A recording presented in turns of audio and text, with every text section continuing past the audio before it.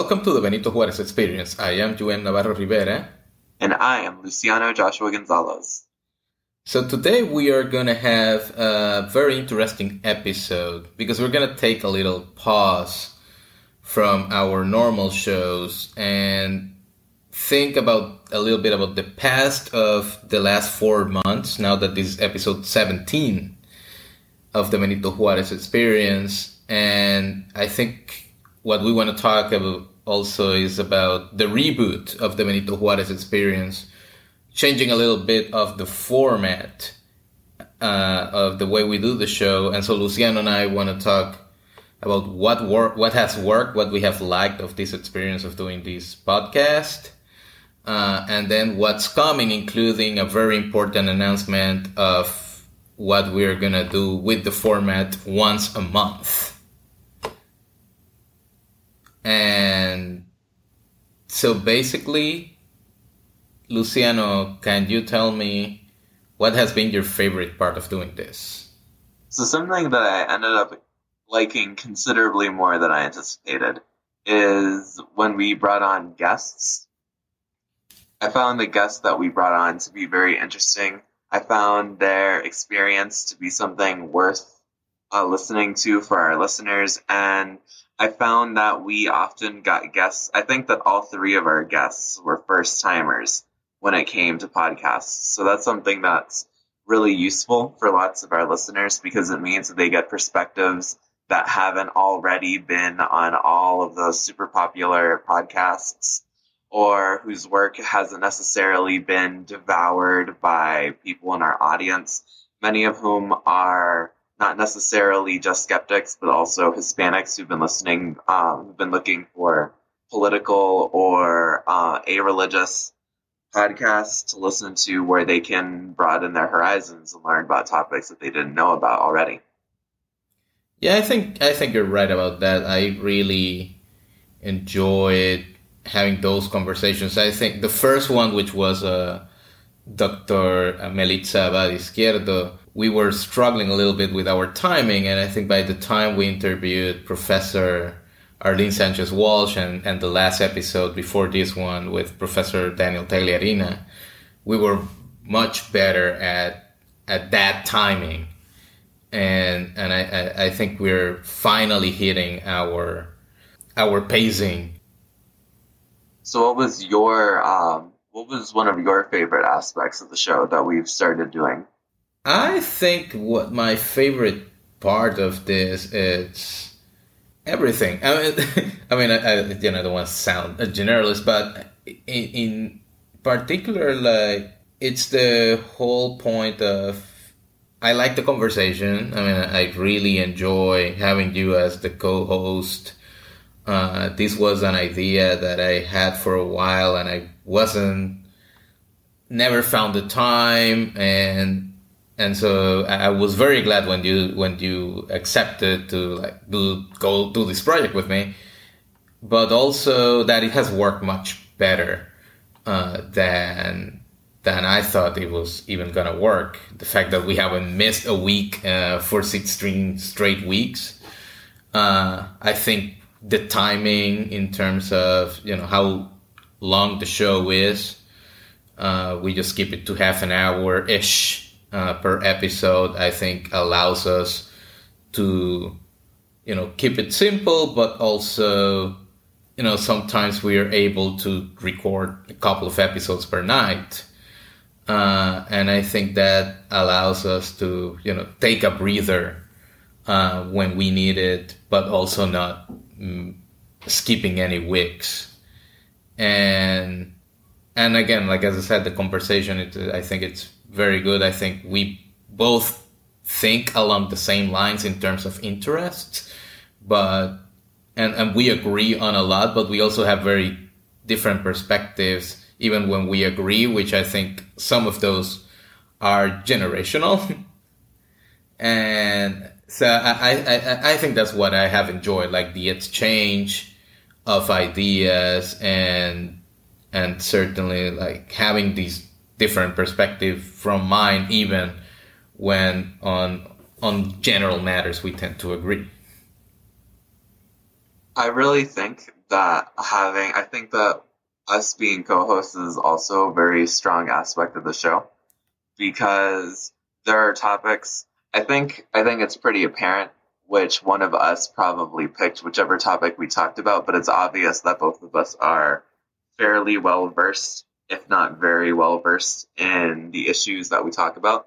And that I think that you and I are both fairly effective people when it comes to communicating at least the topics that we're passionate about and like our perspectives on things. I think that we do that fairly clearly. And I'm also very grateful for the power of editing because I have a feeling that helps. It helps like condense everything and make it sound a lot smoother than it is in recording. But I think that we play off of each other's strengths and cover up each other's weaknesses fairly well. What haven't you liked? Or what do you think we need to improve on? One of the things that I think that we need to improve on, and I think that this is something that's going to happen since this is kind of a spoiler for later on in this particular episode, but we're going to start doing episodes monthly in Spanish. I think that's going to cover up one of our biggest weaknesses, which is that we originally started this as being for Latinx listeners, whether they were secular or not. That was the direction we wanted it to go in. And it feels like as bigger world events have been happening, it's been harder for us to talk about events affecting the Latinx community, or at least linking them back to the Latinx community. And us having an episode a month where we speak in Spanish will go a strong way towards making up for that. Spoiler. So yeah, I think I definitely agree with you. I think there are three things I would like to change. One is the audio quality. Like right now, most of the shows we have recorded have been kind of like a conference call type recording quality. We're testing right now one new platform at this moment, so we hope that this is much better quality than we have had before. And aside from the technical aspects of it, I think there are two other things we should improve on. One of them is what you just mentioned, which is that sometimes we get sidetracked by world events and we actually haven't done much about bringing it to the Latinx context that we certainly started the show for that reason. And I think what you just spoiled the news about going into a cycle in which we have one episode in Spanish a month will actually help us center in that particular way. Another thing that I think we need to get more activists and other people who do really good work on the areas we're interested in. That's something that I definitely agree with. I know of at least a few people who I plan on inviting. It's just a matter of both sitting down and actually writing out the invites and also figuring out like topics that I would like for them to talk about. So that way they can come onto the show and they can not necessarily plug their own things, but they can talk about areas that they are actively engaged in. And that way we can be like, oh, hey, in case you didn't know this person, this is their work and this is how it relates to the interview that we're about to have with them about either their work or about their specific perspectives on a trending topic right now.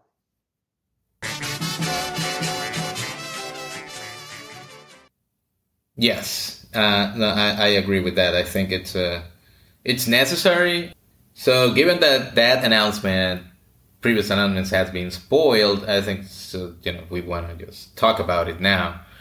One of the changes that we're doing now in this reboot of the Benito Juarez experience is do 4 episode cycles in which we have 3 topical episodes in English, and every 4th episode is a bit of a summary of what we have discussed, but in Spanish. And it's gonna be that Spanish episode is gonna have 2 numbers.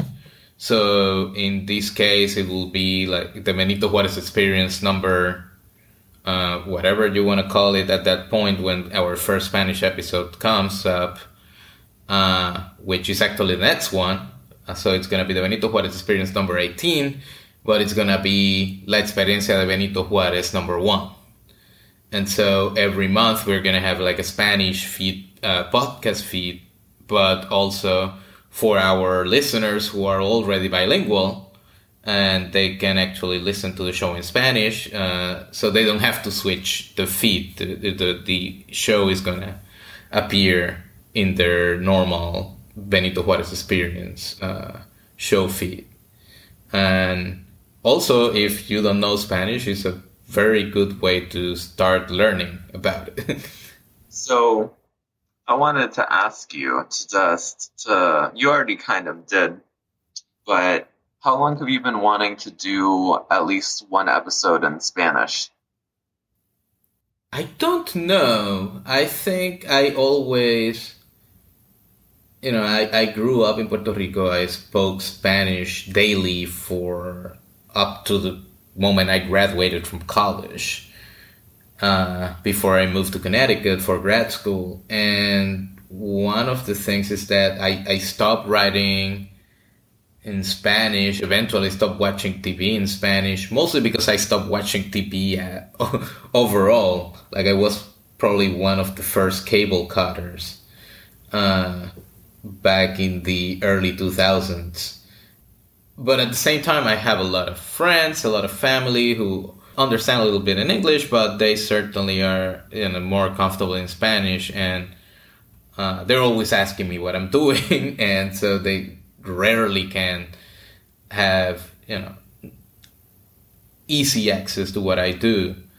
And so I think that's one way of addressing that. I also want to start doing more Spanish language writing in the Latino, which is my blog.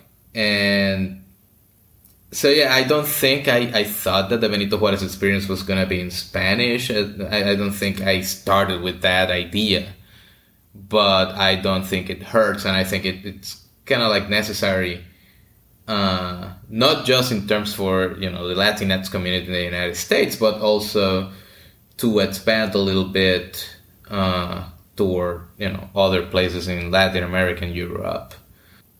I mentioned this during our first episode, and I talked about it briefly, and a few of the others, such as in the episode about the Catholic Church in Central America. But I was raised in Central and South America, which is something that lots of people, it's not that they don't know, but it's something that they forget, because I am lucky enough to have relatively unaccented English, in addition to being extremely white passing. So people often forget that English is actually my second language, but I learned it. I didn't learn it in school. I learned it just gradually over the course of my life. There were various points in my life, such as when I was living in Colombia, where I spoke considerably better Spanish than I did English.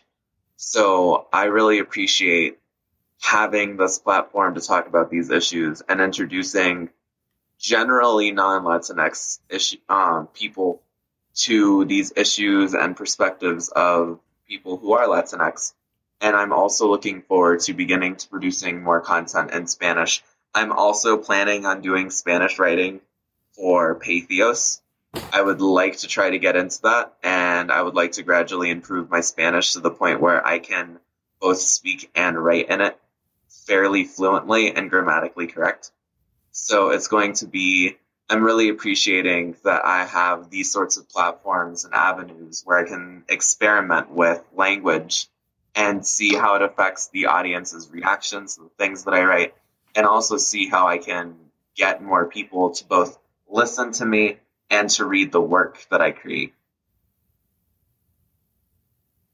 Well, that's your chance now. But the one thing I want to talk about, it's your idea of this new format, that the other change that we're making in terms of how we are engaging our listeners, and that came from you, so I want you to announce it. Oh, so I want to, starting from this episode on, we are going to be ending every episode, not necessarily with a little prompt, but we're going to be ending every single episode with questions for our listeners and for people who've made it all the way to the end of whatever particular episode on whatever particular topic they're listening to.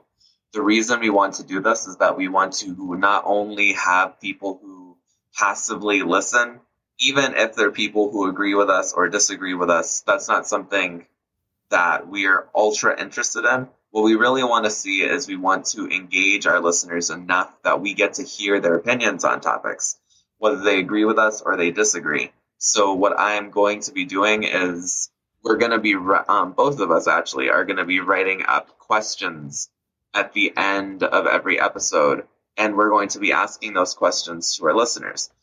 We really want people to not only listen to what we say, but to actively learn from it and for them to then tell us what they've learned, even if they strongly disagree with us on something, even if they think that we are blatantly wrong about something. And I have no doubt that there are going to be people, that there already are people who think this when they listen to our podcast. So I really want to know. I want to learn what people think of our podcast. I want to learn what they think of how we presented an issue and how we talked about it. And I also want to hear their answers to the questions that we asked them. Yeah, that would be really nice. I know we have listeners. We know we have listeners. I mean, there's people downloading the episode. I know there are few hardcore Benito Juarez Experience fans out there, and we want you to not just listen to what we were saying, but also hear what you have to say.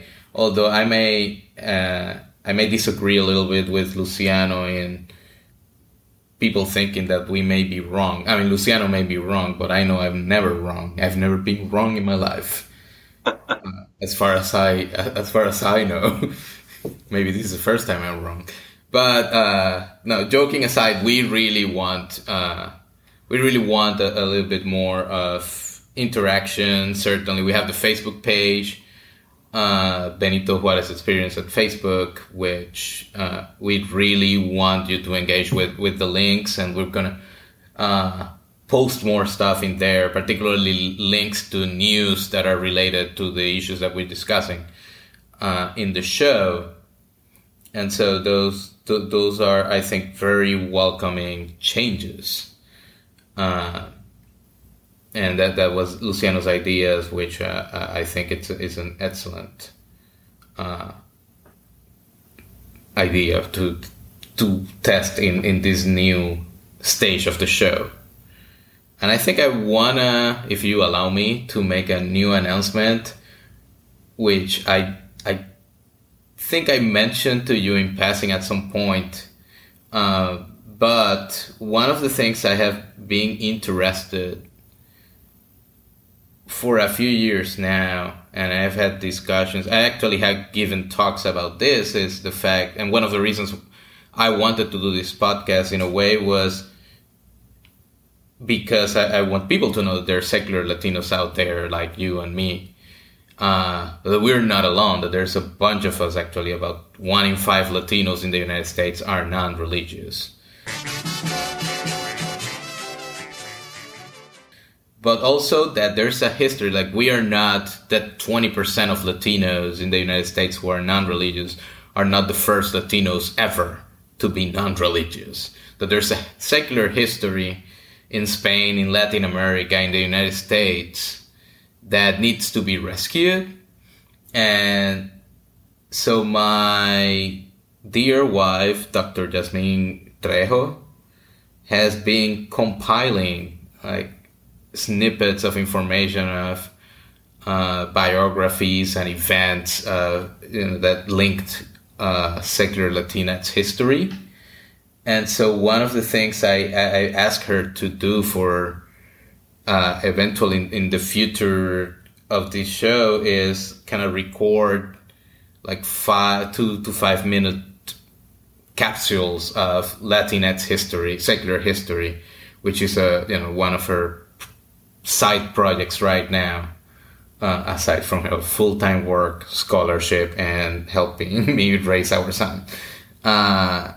So that's one of the things that she's been doing on the side, and I told her, well, this is a really interesting side assignment that you have assigned yourself, and that I certainly share with her, and that I think it would be of great benefit for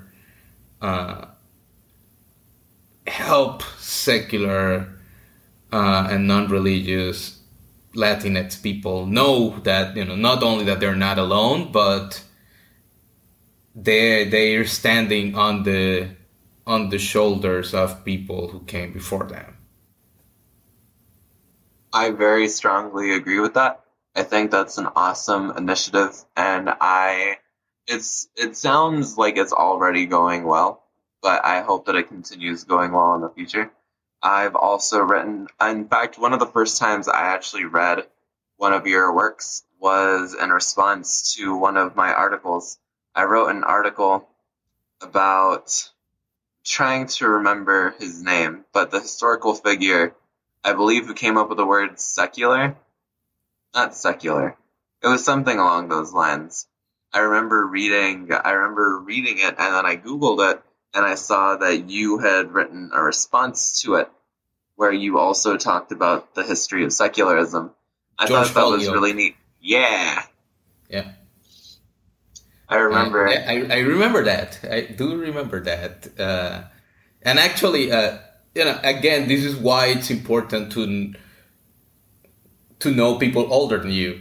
So the reason I learned about George Holyoake, going back into the early use of the word secular in the context that it's used today as non-religious, was because back at that time when I learned that, I was the research fellow at the Institute for the Study of Secularism in Society and Culture in Trinity College. And so my boss and friend and mentor, Dr. Barry Kosmin, started telling me all this about Holyoake, and I had no idea who Holyoake was. But Barry is English, and so was Holyoake. So,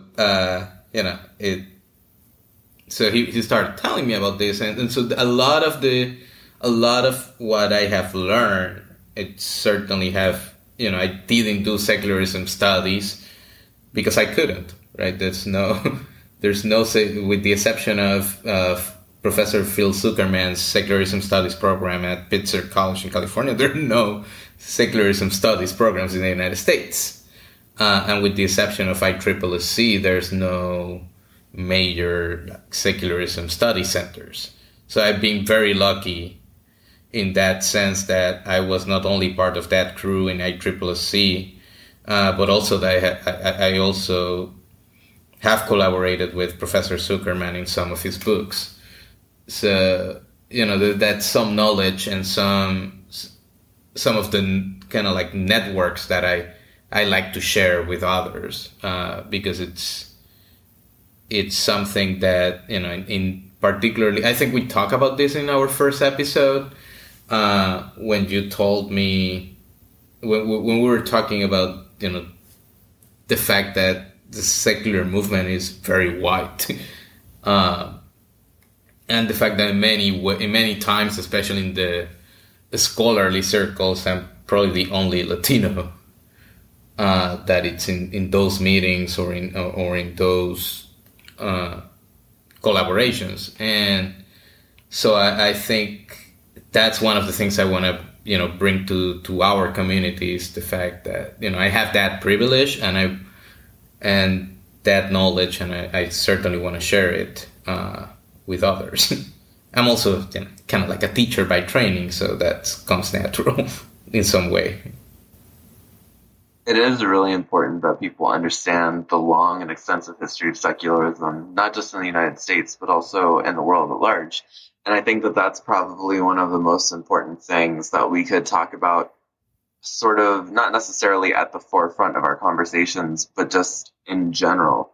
And it's a really important topic, and it's one of the reasons I'm glad that our podcast is here, because one of the topics that I do want to talk about in the future and devote at least an entire episode around is the history of secularism, both in the United States, specifically in the United States for the first episode, but then in the future I would also like to visit other countries, such as Mexico, where, Benito Juarez is from. Yes, and actually the first capsule is going to be about Benito. So, yeah, that's spoiler alert. But I mean, it comes naturally with the territory. No, I agree with you, and I think it's time for you to start posing the first question and start wrapping up our first episode 17, but episode number 1 of the Benito Juarez Experience 2.0. So as we begin wrapping up the very first episode of Benito Juarez 2.0 of TBJE 2.0, I would like to know from people who've listened, not necessarily to entire other episodes, but even if you've only heard snippets, what is a topic that we've covered that you have really enjoyed listening to and potentially learning about if it was the first time you heard people have a conversation about it, such as when we talked about the religious left and the secular left, or when we talked about Trinity v. Comer, and I think it was our last episode. We really want to know what conversation you've enjoyed and a conversation that you feel we could have done in a better way. And if you have a conversation that you think we could have done in a better way, we'd love to hear what specific recommendations you'd have for us the next time we revisit a topic. Because that's something that we're going to be doing in the future. We are going to be revisiting topics. We've already done it once or twice with a few of our episodes. I know we're going to be doing it again because these conversations that we're having are not the end-all, be-all, nor are these topics just going away.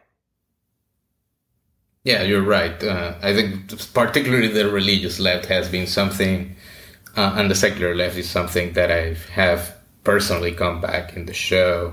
And that I'm going to go back to for various reasons, particularly because it's a personal project of mine to get the secular left going as a political entity in this country. But other than that, thank you for listening. Thank you, Luciano. We have had fun in this first 4 months, and so looking forward to the future of the experience. And remember that next week it's gonna be La Experiencia de Benito Juárez number 1. Have a great day, everyone, and we look forward to reading your responses to what we've asked.